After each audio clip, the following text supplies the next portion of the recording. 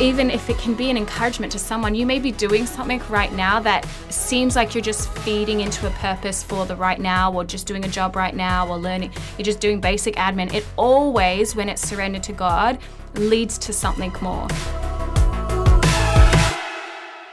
Hello, friends, and welcome to another new episode here today, brought to you by our partner, International Justice Mission.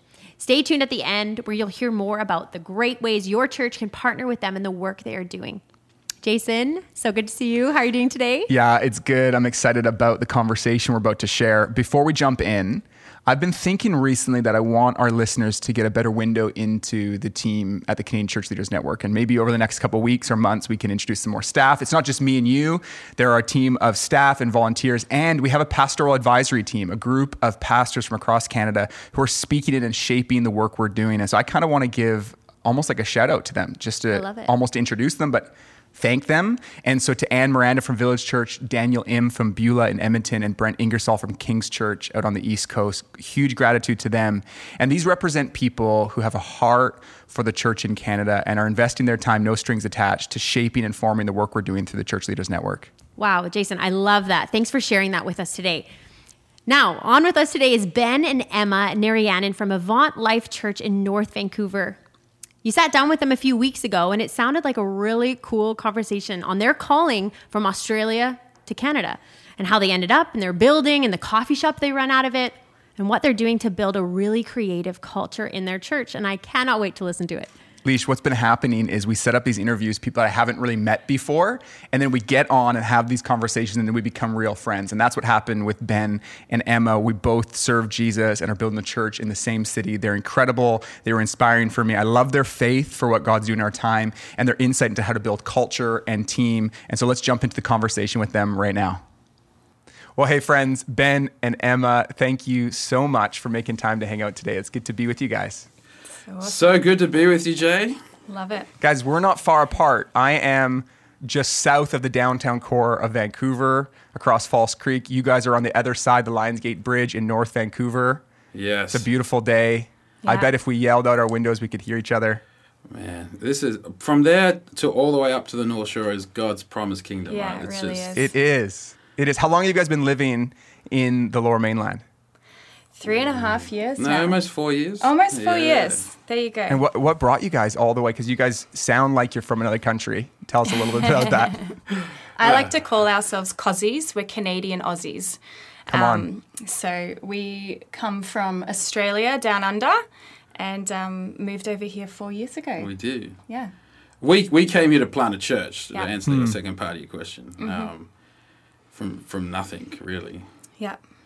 What is it about Australians? Because there's a strong, we've been doing this podcast, I don't know if we've done 50 episodes or something like that.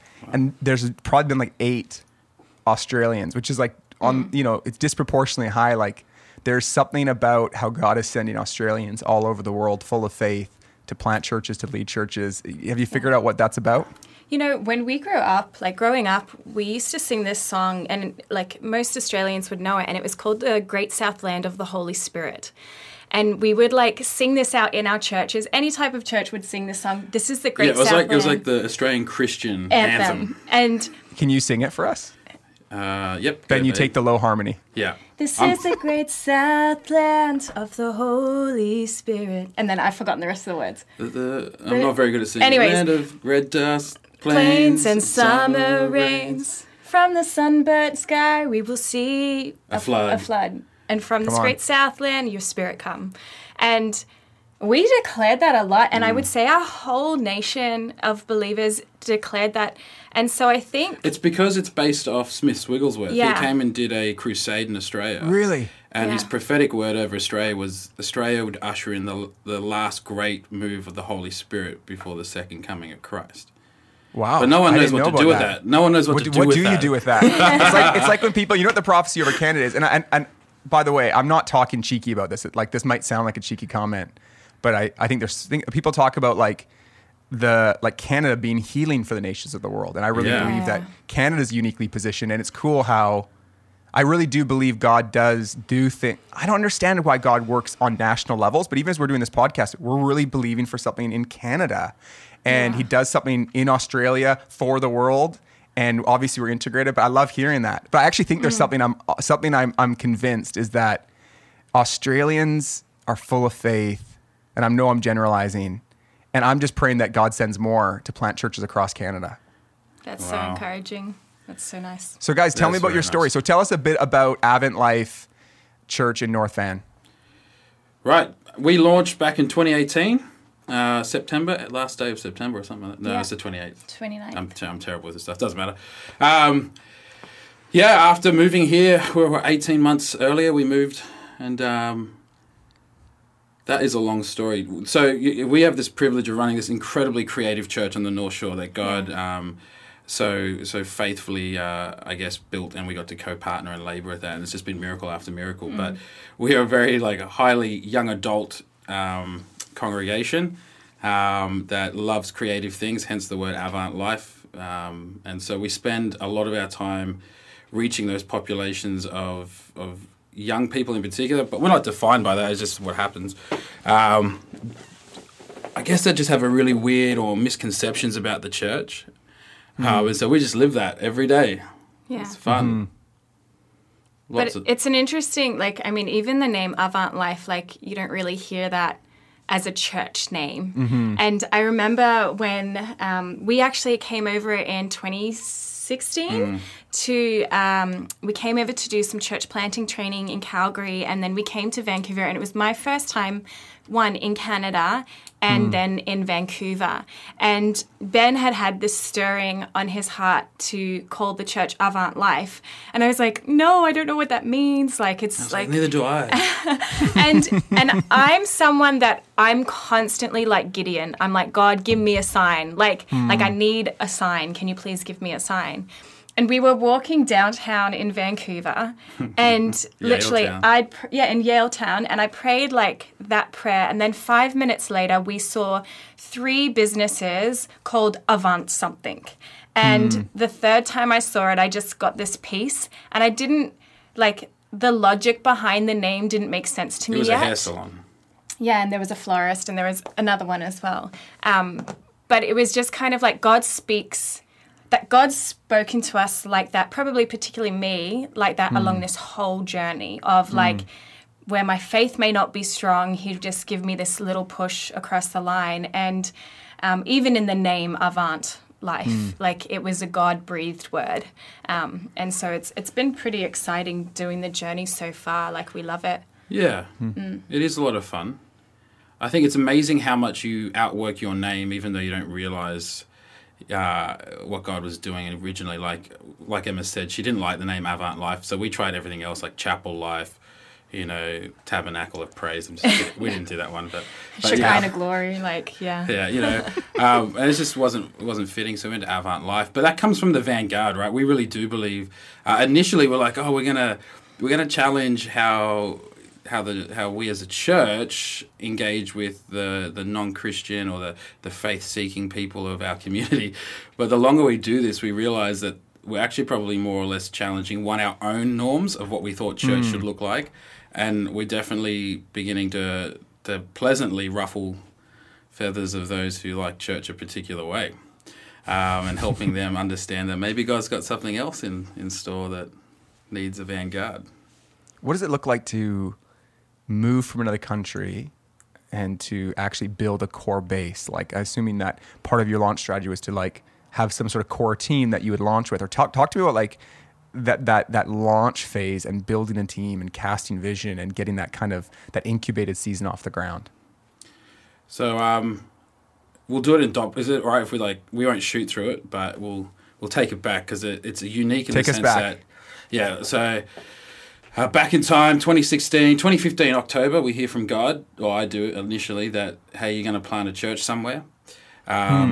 Up to that point, I didn't want a bar of it. I grew Were up you in serving church. in a church at the time? Yeah, on staff in a church, full-time, both of us, worship, young adults, youth, and Emma was plus events, and I was the business manager for the church. And it was a reasonably sized church, 800-900 people. And we were doing that, and we felt the call from God, and I was like, babe, I think God's moving us on somewhere. And so we prayed about it, and then in January 2016, we really sensed it was Canada. And I hate this part of the story because I can't remember when. I can't remember the conversation with God, and I can't remember the conversation with Emma in relation to Canada. I just remember the time was January. It was almost like a completed sentence. It was, Canada, but I don't think we discussed it much. We just accepted it. It was this progressive journey. Like, there were so many different, like, Not signposts along the way. Not at that moment. No? We got to your signpost. Oh, no, I'm talking about, like, even when Ben was, like, when you were at, like, a youth rally when you were young, there was this guy called Tim Hall, and he works very much prophetically. And didn't he call you out or something? Yeah, he got us all us young fellas to come out the front. Yeah. And then he prayed, God's going to give you an image. And I just saw North America glowing. And I was like, I don't want to move to the US. Completely forgot that it's another country there. Another one. I feel bad about. I've carried. You're that not the only one. Sorry, so Canada. It's fine. I was like, oh, and so when God put Canada, like almost like he reminded me of that vision. I was like, oh, there's a second country. Yeah, of course, Ben. And so we pursued that, and then in March we went on a holiday. We're shooting through this real fun ways. Up to the Gold Coast, which is like. Do you know much about Australia, Jay?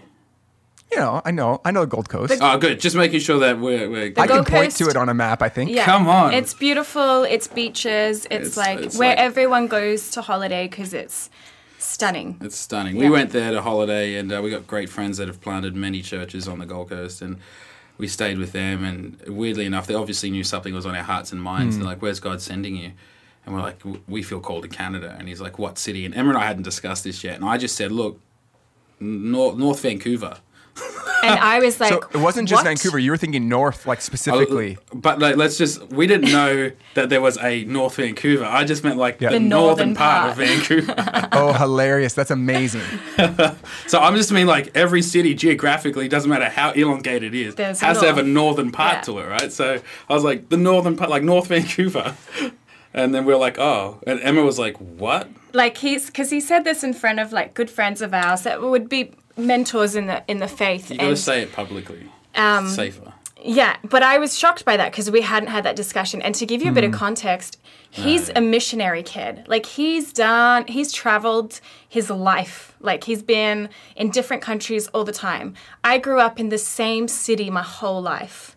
When I was 2 years old, we moved to this one city and I stayed there until we came and moved to Vancouver. So there was a difference in how we were going to approach a big move across the other side of the world. And so he says this out loud and proud.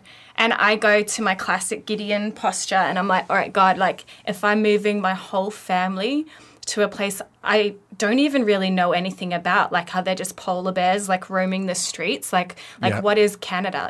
I mean, just like you guys think we ride kangaroos, which we totally do. I thought like there was polar bears just walking the streets of Vancouver. I didn't know what Canada looked like. And so I went into my little prayer closet and I just said, God, I need signs. Like I can't make this decision without you, because Ben is an entrepreneur. So he's got a million great ideas in his head any time of the day. So I was like, I need to know, is this like a really good Ben idea or is this like God speaking? And so you guys move all across the ocean with 3 children, land right to North Vancouver. You guys settle in there. Yep. So like we had a team of 12 young adults that felt the call to come with us. Wow. So we brought 12 people. What does that with look us. like for 12 young adults to say, yeah, I'm going to move for this? It looks like God has to be in it. Yeah. And you become dad and mum for 12 young adults for the foreseeable future. That all of them had never left their home. Like these guys are going from living at home with mum and dad to the other side of the world, which was crazy. Which takes great faith. Like, I mean, it's incredible. It takes faith to hear from God. It takes so much more faith in my mind to follow the guys and girls that heard from God in that sense. You know what I mean? Like, man, Totally. But Canada's awesome. So in that sense, it was a bit of an adventure. Like worst case scenario in their mind, 2 years in Canada. 12 people. We came over. So myself and 2 of the team came like 2 weeks earlier to like scout, and we had our plans and we thought it was going to look this way, but like I had visa issues. a few weeks before flying in, the visa I was on couldn't happen because the church that was sponsoring me had like governance issues, and so they didn't want to take the risk of take that responsibility when they could be going through stuff they couldn't promise. And so my visa was dependent on that. So I had to enter in under a tourist visa. My lawyer here in West Broadway was like, don't come. And I was like, it's too late. She's like, that's the worst idea. I'm like, I'm coming. Vivian, I'm coming. And hopped on the plane, landed, tourist visa. You can't get anything on a tourist visa. Can't get a car, can't do anything, can't get a house, can't do all this stuff. And we realized that coming 2 weeks early was pointless. So we essentially spent 2 weeks waiting for the rest of the team arriving. And so honestly, the first 6 weeks we lived in a single room. It's not even a basement suite. It was a room in the basement that you didn't know was a room because the door was actually a shoe closet. And so it was like a secret room. Wow. I felt like the underground church. Like you didn't know that we were in there. All 5 of us jammed into this tiny room for 6 weeks. Living out of our bags. And on the hospitality, like, we're so thankful for that family. They were amazing. Yeah. But it's not what you envision.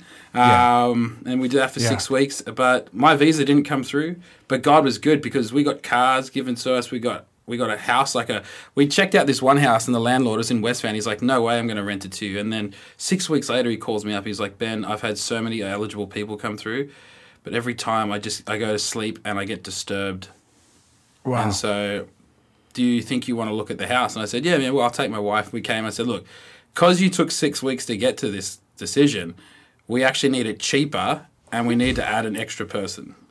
And so he actually gave it to us cheaper and added an extra person without a visa. Without a visa, yeah. We had 2 homes that we rented. The team was split across the 2 homes, and thus began the pioneering stages of finding jobs and doing that. Everything we thought that would be easy was hard, and everything that we thought would be hard was easy. That's just our God's dichotomy, right? If you look at our church planting, prior to doing this, if you looked at our ministry resumes, and going, will these guys be fit for church planting? It'd be yes, they check the boxes. Sure. You get here and you realize how much of your resume you don't need and it's just useless.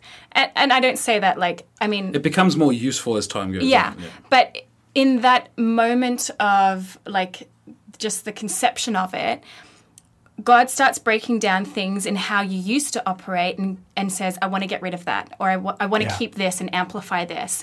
And so we were in this season of really getting rid of things that were once good, but now for the new season and for what Avant life was going to look like, needed to go. And so it was a really... I felt like God just took, and he's still doing it, decided and said, look, I'm going to rip off all your incorrect understandings when it comes around control. Yeah. And a lot of the mindset around how you do things and how we inadvertently control things. We tell our kids all the time, you say yes to something right now, you're saying no to something else, right? And I feel like God was trying to teach us, hey, maybe you've been saying yes and leaning into things and it's been robbing you of being able to say yes to other things I want to do. And you've been leaning into your own dogma and tradition and not into actually what I establish or want to establish, and you've been confined by that. And so he's still doing that work in us. Just So there's a young couple listening right now, and they're thinking about church planning. And they're they take you out for coffee, and you have tons of good small chat, and you've encouraged them, so you know the encouragement stuff's happened. And they go, so what do I need to know, though? What is it that you want to speak into their lives as they prepare to make that big step? Just looking back at your experience and what you've learned, what do they need to hear at this stage in the journey? I always say this to young church planners: if you can do anything else and want to do that, then do that. But if you can't do anything else, then give it your whole life. Leave nothing on the field. Just go for it. Trust, Holy Spirit is your methodology. Yeah. I don't know if there's a playbook. I don't subscribe to that stuff personally. What I do know is that he's written a book for you. He's written a strategy for you. Pursue it. And if he's called you, it's not a profession, it's a calling. Yeah. It's not a job. though that's such a privilege Yeah. to go for it. Like the worst case scenario, God's just going to honor your heart. He's going to love on you anyway. He's a good God. You're trying to build his kingdom. I love that. What are you wanting to say into that, Emma? Totally everything he said, but I would always say keep a sweet spirit. Don't partake in any type of bitterness, no matter what comes your way. If you're wanting to pursue church planting, it's because you're wanting to pursue God and his kingdom. And in that, just keep a sweet spirit. It's so simple, but I honestly subscribe to the simple gospel. If we were to apply these simple things that we hear more often, I think we would have a lot more healthy and fruitful believers and Christians and churches. Yeah, come on. Can you tell me more about that, Emma? I think I know what you mean by keep a sweet spirit. You use the word bitterness, and I think I'm noticing that ministry does have a way of not softening your heart, but hardening your heart. I mean, it's part of how we cope. It's part of human life.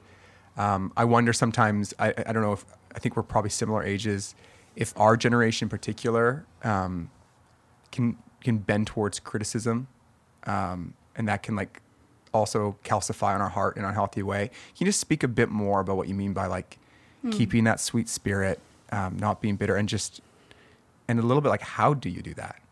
I think one of the things that helps you really stay sweet-spirited is actually knowing what you're meant to do. As soon as you start playing and performing or working to somebody else's method of church instead of what God has given you, you start to get bitter because you realize, and it's part of our fault really, it's like we start straying from what God has called us to do, and in that we allow bitterness to be planted. And I would say one of the things that will help you and protect you from bitterness is be 100% sure about what God's calling you to be, what church God's calling you to be. Because there's a million different methodologies and there's different strategies and different ways of doing things, and they're all good, but they become distorted and they become bitter when they're not meant to be what you're meant to be doing. And so really know that mandate on your life and don't give that mandate up for anything. That'll save you from a bitter spirit. One of the things we always tell our leaders, and we subscribe to this really well, is that, pain isn't failure. Like, we have to, as good leaders, become slightly indifferent to pain from the concept that just because I'm going through a painful season doesn't mean my God hasn't called me into that season. It doesn't mean I got anything wrong. It just means that in that pain, there's purpose, there's growth, there's the pruning, and therefore, when I think of pain, unless I can clearly within my wisdom go, no, this is something I've done and caused myself. People are going to hurt you, people are going to make mistakes, people are going to judge you incorrectly, but God uses all that pain to develop in us who we need to be for greater things to come. And so instead of getting bitter about the pain, just get comfortable with the uncomfortable and know, you know what, pain's good. Within reason, pain is good. It's a good indicator that you're alive. It's a good indicator that you still feel. The moment you don't feel anything, there's a problem, right? And so your heart's not sweet anymore. Sweet hearts feel pain. Wow. There's a lot of wisdom in what you guys were saying there, and I just really appreciate you guys sharing that. I know you think a lot about culture and culture making. And talking about culture is a funny thing because it's like sometimes people mean by different things. It could be a cool word like, just the culture. You think about the culture of a church, and like, you can hire firms that come up with culture statements, and they don't matter if they're not something you're committed to living into. Yeah. But I do think the most important thing in every organization is their culture, by far. The most important thing. Absolutely. And the culture that's written on the wall isn't necessarily the culture that is in your organization. Every organization has a culture. And I think the best leaders know where their culture's at. They know where they want it to be, and they have some sense of how to move it there. I know you guys put real time and thought. And am I right that you actually have something that you refer to as a culture code? Is that right? Yeah. Yeah, like a culture statement. Can you guys speak to that a little bit? Because I know that there's real thought, real intentionality. Take your time, walk us through it. Yeah, so years ago, had a conniption almost as a pastor, where I was like, I didn't comprehend, like, we spend so much time on our mission and we spend so much time on our vision, and I'm like, those things are important, so don't get me wrong. But when I sat in a service with Dr. Sam Chan, and he's teaching us, all our leaders, and he's like, you know what? He says, and it's probably stolen, I don't know, maybe he came up with it, I don't know who he references, but he said something that just impacted me. He said, you know what, a unhealthy culture will eat vision for breakfast every morning. And I was like, why do we have vision statements, why do we have mission statements, but we don't have a culture statement? And we don't have it in a way that, and so I went on, not I need one for church, I wrote one for my life. Ben, what is the culture which you want to live? That's going to define you as a leader, that you're going to be held accountable for as a believer. And so I wrote a culture statement and I shared it with Em. We're like, this probably can apply for everyone. Yeah, and it's going to sound cheesy. It's classic, like, missionary kid culture statement. But, no, it's beautiful. But it's beautiful in the sense that he just said to me, Ben, I want you to remain helpful in everything you do in life. And in that, you're going to be successful. So in that success, I want you to remain humble.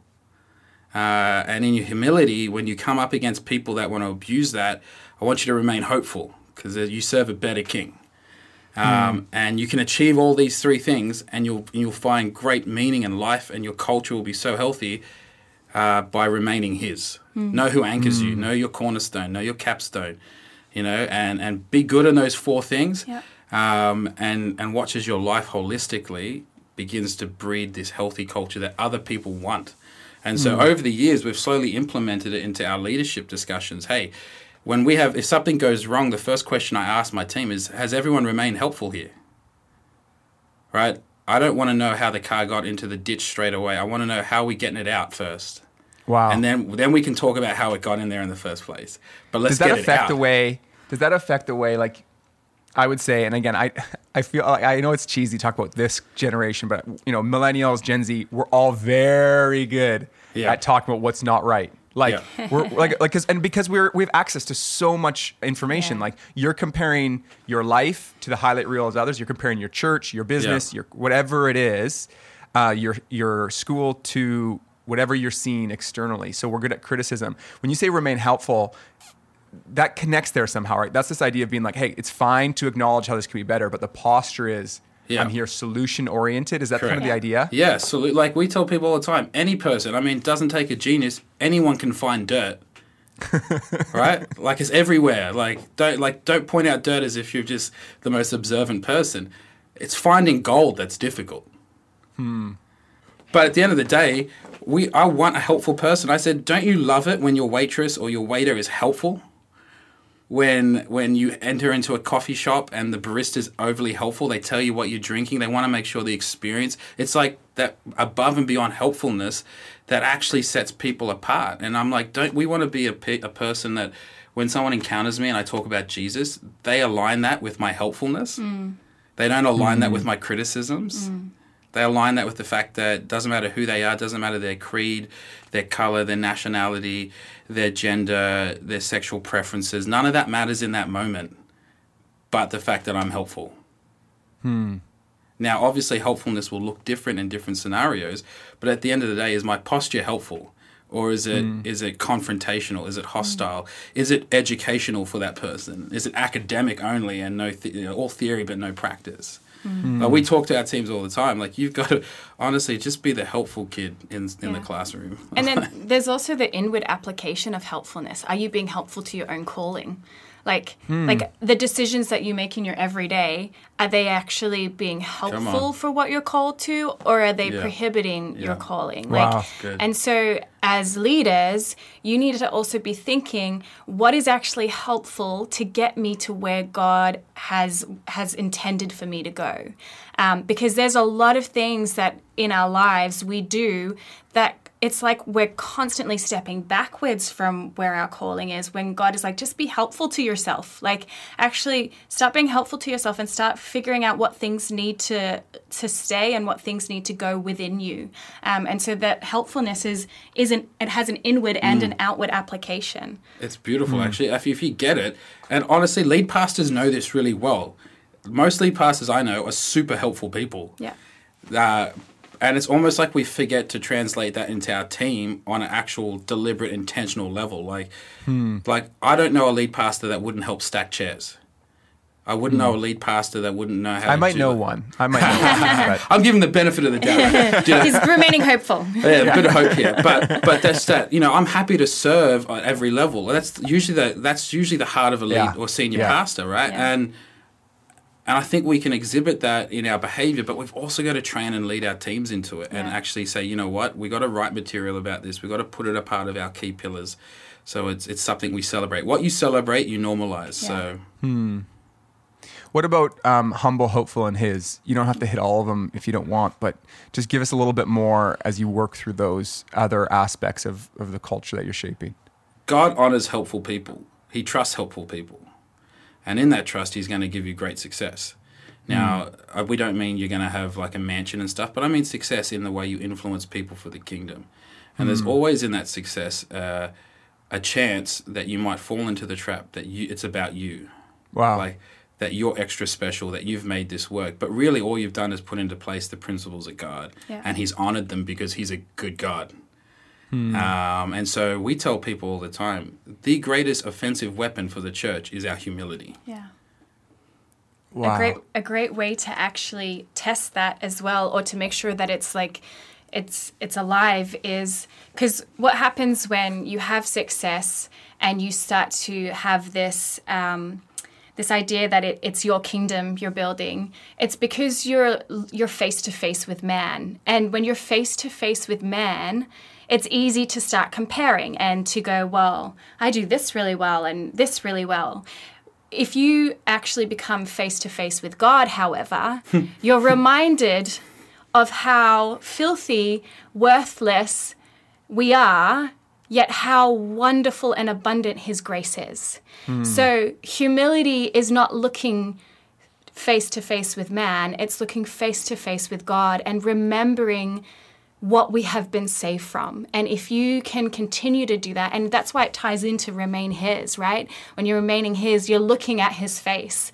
If you're looking at the face of God, if you're seeking the face of God, I don't know an arrogant person that can do that, because you're reminded of your own failures and of his incredible grace.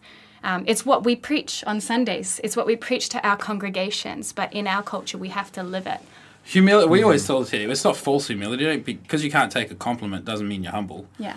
Like, you know, the lack of being able to take a compliment, that's just on you. But we're talking about humility in the sense of not me first, you first. Yeah. Like, and we talk about, I always challenge my team, hey, you know how Abraham took Isaac up and to be obedient was going to sacrifice him, and then we see God intervene and he gives a ram in place for the sacrifice. I said, what if hypothetically you're the ram? What if you're the ram so the promise can live on in someone else? Yeah. What if that was your life? What was that if that was your calling to lay your life down so that the hope of God could continue? Right? And I was like, often we want to think we're Isaac or we're Abraham, but what if you're the ram? What if you're that thing that's just been pulled out, and you can be so upset with God, but the great privilege is that our lives are living sacrifices. Like, we're all that ram. Bro, that's powerful, because that's like, if the ram is anything, it's a foreshadow of Jesus being the perfect sacrifice. Yeah. I think it's Philippians unpacks it like this is like essentially true leadership. Being in very nature God, did not consider equality with God something to grasp. And so that's our only example. So leadership in the kingdom is like, lay down your life for someone else. And which, easy to preach, sounds great to make the connection right now. It's a whole different gear. And every single cue we get about leadership around us is a worldly leadership that says to actually acquire more, build up yourself, protect yourself for the sake of your leadership. And the kingdom ethic is just upside down that way. It's true. I had a great leader in my life come to me once when we started youth pastoring. He says, Ben, do you know, when you build this youth group, I want you to build it with this mindset and use this for the rest of your ministry.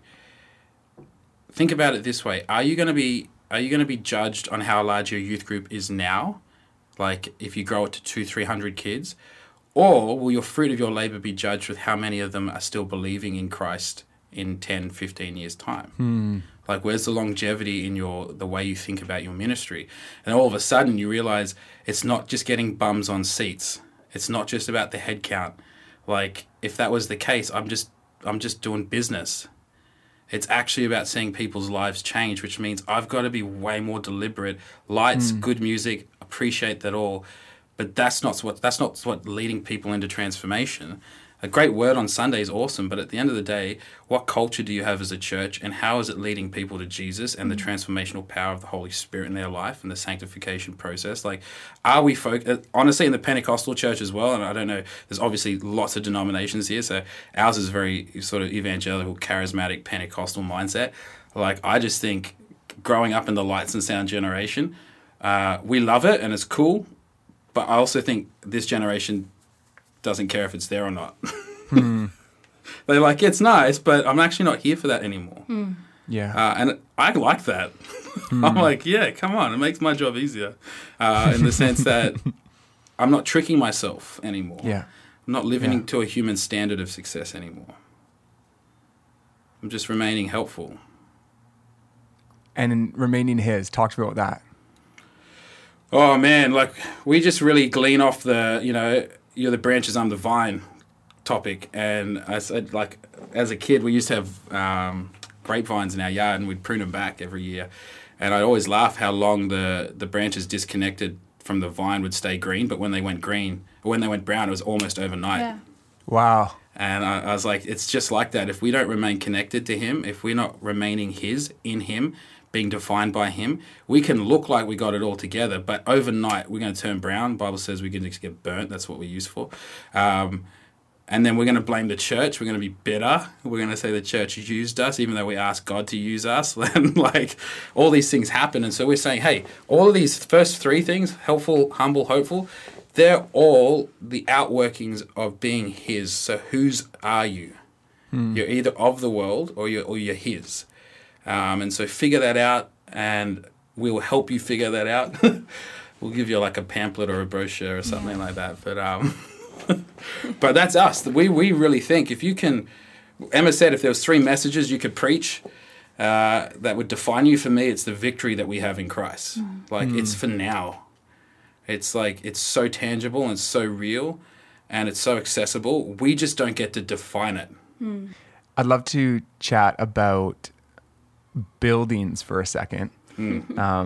I know you guys would be quick to say, hey, buildings, they're not the most important thing. You don't need to build and plant a church. You guys are like willing to hustle, but you've actually found yourself work with 2 different facilities. And I just think this conversation is actually really important because there are buildings that are becoming increasingly empty. And so can you tell us about both the story of Squamish, and you're going to have to tell people where Squamish is in relationship to Vancouver, but then also the facility you're in North Vancouver.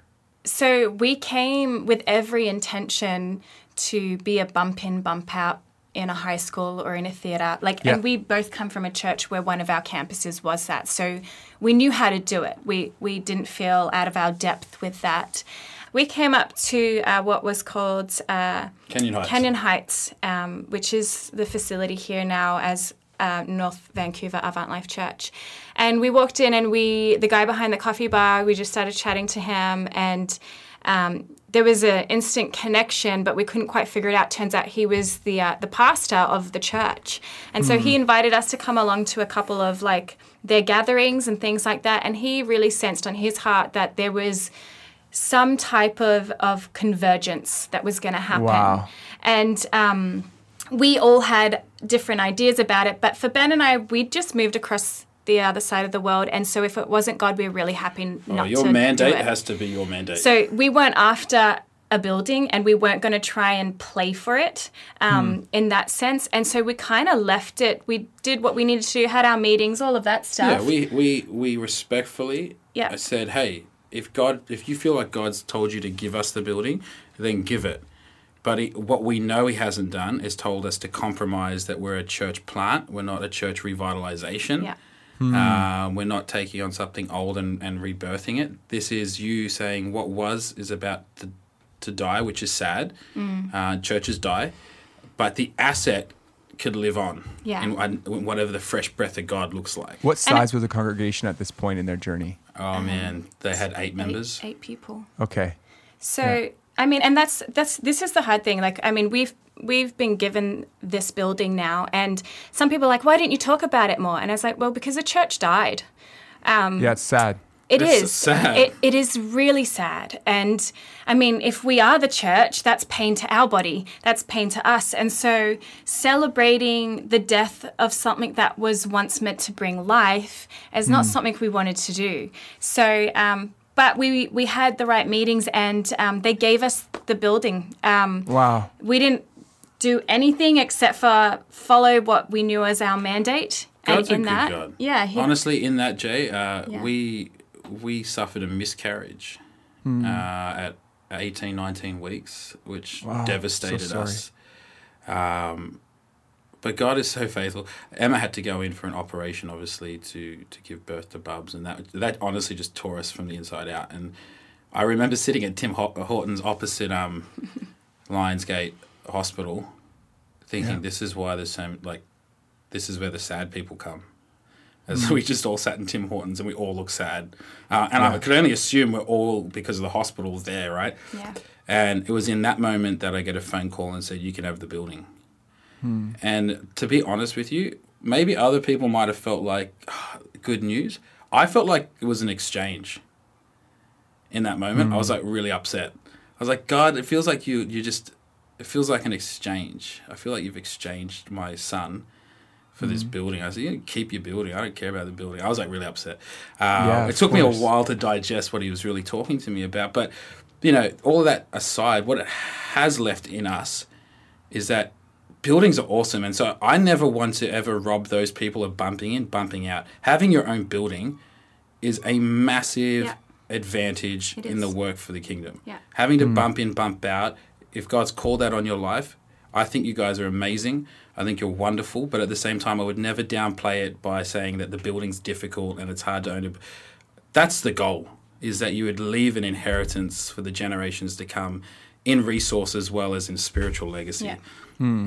God's been good. Yeah. And so, but every time I look at this North Van building, I relive that moment. And so it's still a building. Yeah. But it is funny because, Ben mentioned briefly earlier, so in Australia, we were both pastors for youth, young adults and worship. But separately, I was the events manager and he was the building and operations manager. And it's funny how God trains you for things that you think in the moment are just for that particular job or that current thing. Fast forward, if there's anyone that knows how to work buildings, it's Ben. He did it. Our previous church from Australia was an old high school building. It was massive, and he was the building and operations manager for that. So it was we knew what to do with it. We knew how to figure out all of the logistics, so that wasn't the problem at all. And so I just think, even if it can be an encouragement to someone, you may be doing something right now that seems like you're just feeding into a purpose for the right now, or just doing a job right now, or learning. You're just doing basic admin. It always, when it's surrendered to God, leads to something more. This calling is not just a destination. It's this journey of these moments of learning and seeing what God can do with what he's put in your hand back from the beginning. I really appreciate you guys sharing even that painful part of your story. And I just wonder if there's any just reflection you might be up for sharing about what it feels like to be ministering to a people and leading a people while you're in pain, while you're hurting. It was the hardest season of our life to now, ever. One of the we had a couple that came over with us from Australia, good friends of ours, still really good friends of Amazing ours. couple. And they have 4 daughters now, but when we were in Australia, they suffered a miscarriage, and we were there for them during that. And it was interesting because it's like God knew that we needed them for that moment. And so we had people who had understanding of pain in that regard that were friends to us.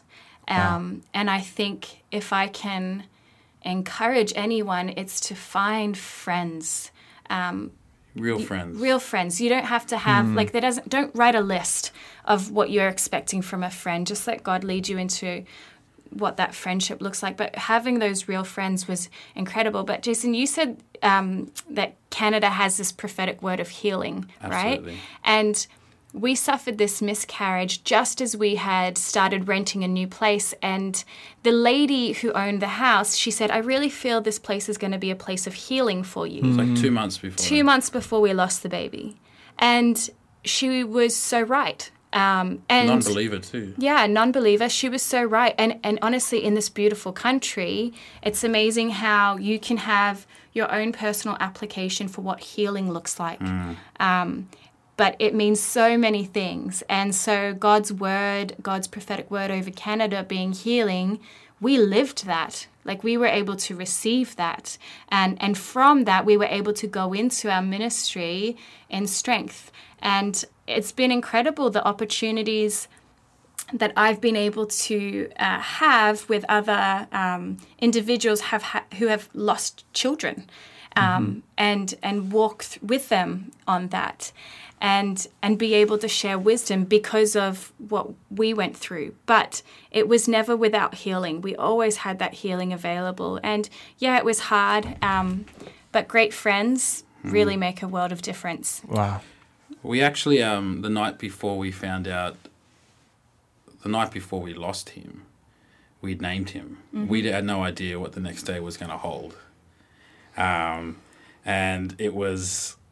it's been guiding for us because we gave him the name, I love this name, Theo Creed was his name, is his name.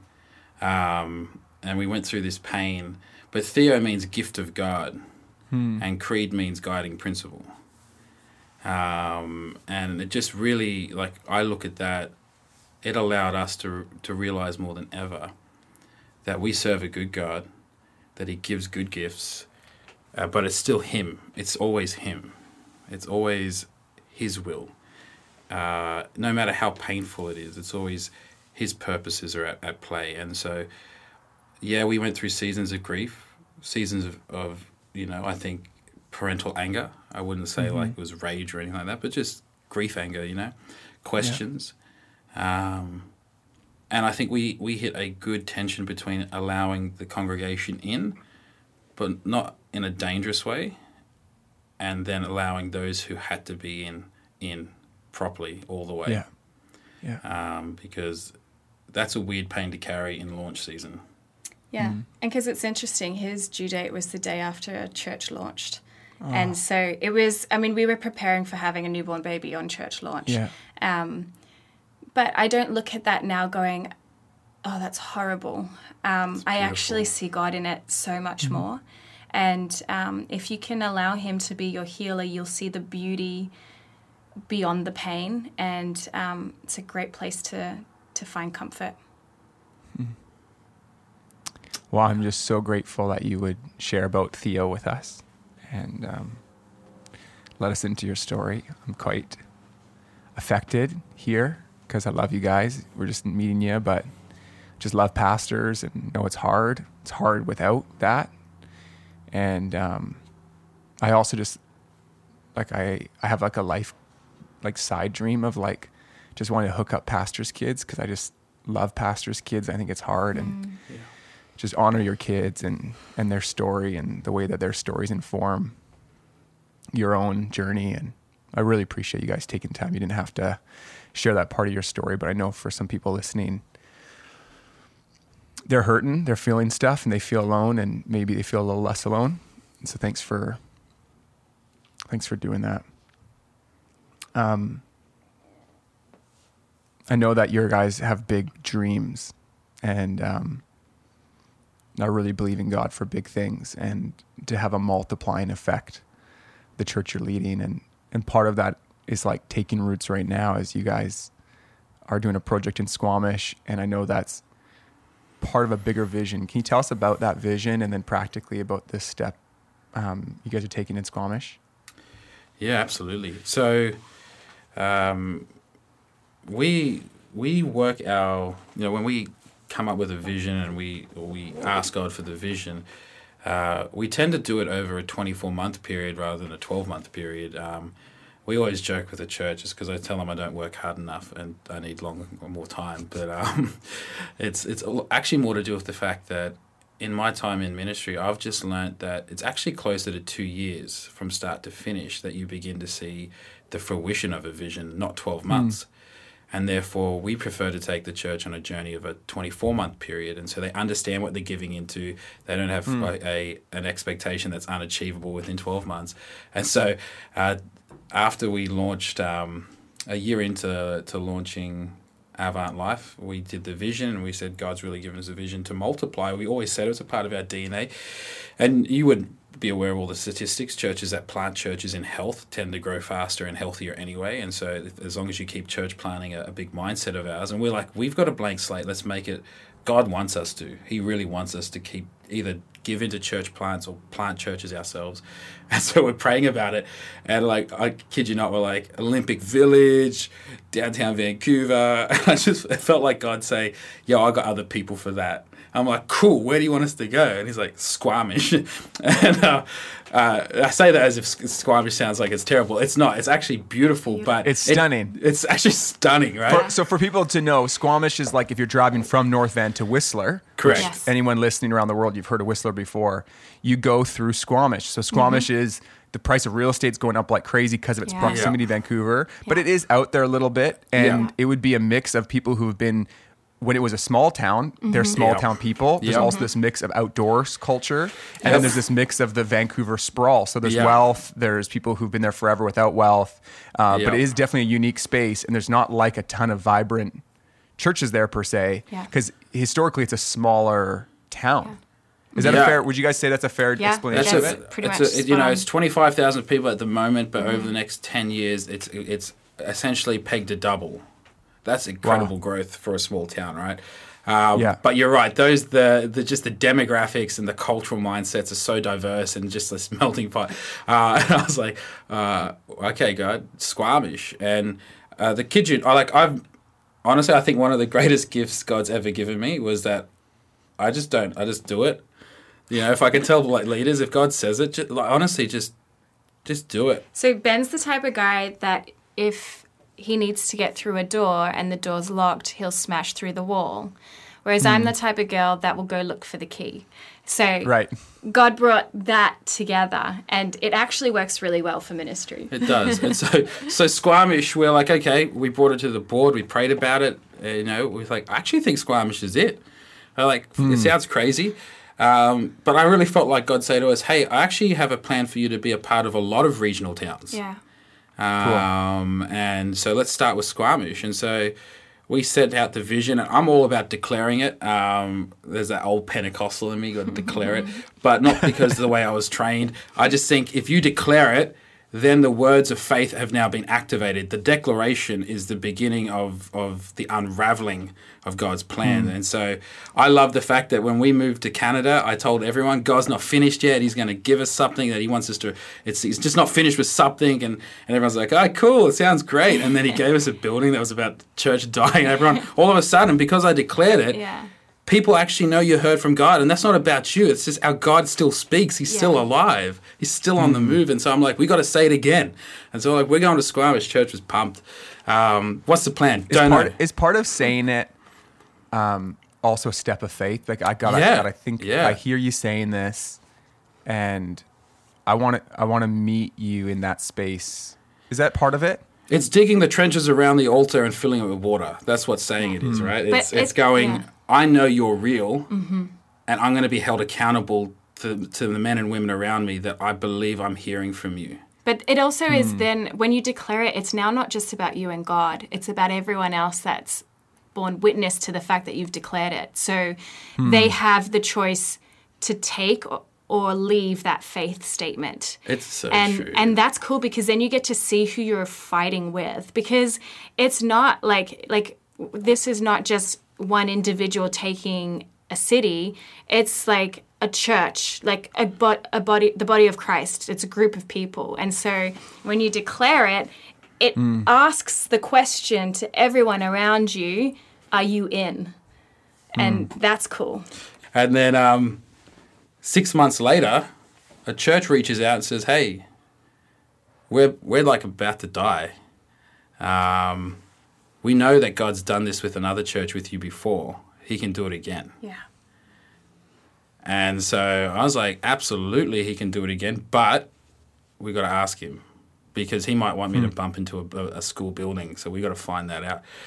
And we did that beautiful transaction in the sense of like, God, they've come with this. Is this you? Was this what you were always saying? Was always a part of your project here in Squamish? If so, we're happy to. If not, and then I say, like, I'm different to Emma in the sense that I'm like, if God wants me to go to Canada, he'll give me the right visa. It'll happen. If he doesn't want me to be there, he'll cancel my visa. And so it is. And so I'm like, all right, God, if you want us to have this church, the board has come to us and said they want it, but their membership has to vote. If their membership votes yes, we'll do it. If they vote no, it's not of you. Can we just leave it at that, God? Make it easy for me. And so we did, and the membership voted, and we took that as a mandate. And what I found was so beautiful is after the vote, they all came to us, and I said, how beautiful is it that we're now family on a church level. I know all churches are family, I get that, yes. But I'm like, I'm now your lead pastor, and I get to do life with you, and that's amazing. Like that's beautiful. Yeah, and there's such a beautiful bunch of people that have decided to join and be a part of Avant, and it's growing. Like, I mean, there's people that have joined the journey so far that weren't a part of that previous church. But honestly, so beautiful. And I love how different it is from North Van, because one, it shows us that God is still teaching us how to lead all types of people, and that we haven't hit the market on a particular type of personality or whatever. It's like, no, he wants us to lead everyone. Like, so they are a beautiful bunch of people. So open to the things of God. Oh, yeah. You know, they're not holding it with a closed fist. They're just so desperate for a move of God. It's open-handed. And what I find amazing is that I know for a fact that this is happening because we stewarded the first thing well, the first location well, the first people well. Like the majority of the leftover members of the old North Van Church are still a part of our life. It was a big part. For us, it's a big deal. And so we're like, God, building aside, what you're asking us to do is to take on these people as our family and lead them. Because what a privilege. And you got to remember, it's their prayers, really. Like, they're the ones that have been praying that God would do something where they are at. And just because we rock up, but it's their prayers that have really seen God's faithfulness to us be so evident. It's pretty awesome. What I love is that we're not a mega church, and so this is abnormal for everyone, that like a medium-sized church who launched a few years ago was like, oh yeah, we'll help. This sounds awesome. No, this is the moment we're in, because COVID has expedited something that was happening either way, which is churches are coming to the end of their ability. Whether it's a tired board, there isn't a lead pastor, it's a struggling congregation that can't meet the bills, they lack vision, whatever it is. This is a real thing happening right now. And so hearing your story is awesome. And something I heard in the story, like one thing I heard is that you guys are clear, and maybe this is a principle, and you guys can flesh this out if you want. There was a clarity on your specific calling, like, hey, we can't bend, like, especially on that first building. Like, we know wrench called. But there's also, and maybe you guys are just, underplaying it, but there's a sense by which it's clear you honored something. Like, you intentionally figured out what did it mean to honor the remnant of people that were there, to move at the right pace. Because sometimes I think that we can rock up and say, you're on board with our thing or not. And that can actually look like bulldozing. And actually, if just a little more patience happened, and I think patience in some of these situations, a few more months is the difference between being able to like have a marriage or just an asset transaction. And I wonder, like, if even as you're looking at this Squamish story, if there's anything you're learning, it might be something that we talk about next time you guys are on, but you're learning about what does it look like to honor the story while being clear on your vision. As pastors and as leaders, we can't go around saying the church is not a building, it's a people. And then when you inherit a building that has people attached, be concerned more with the building than the people. Yeah. There's something drastically wrong with that.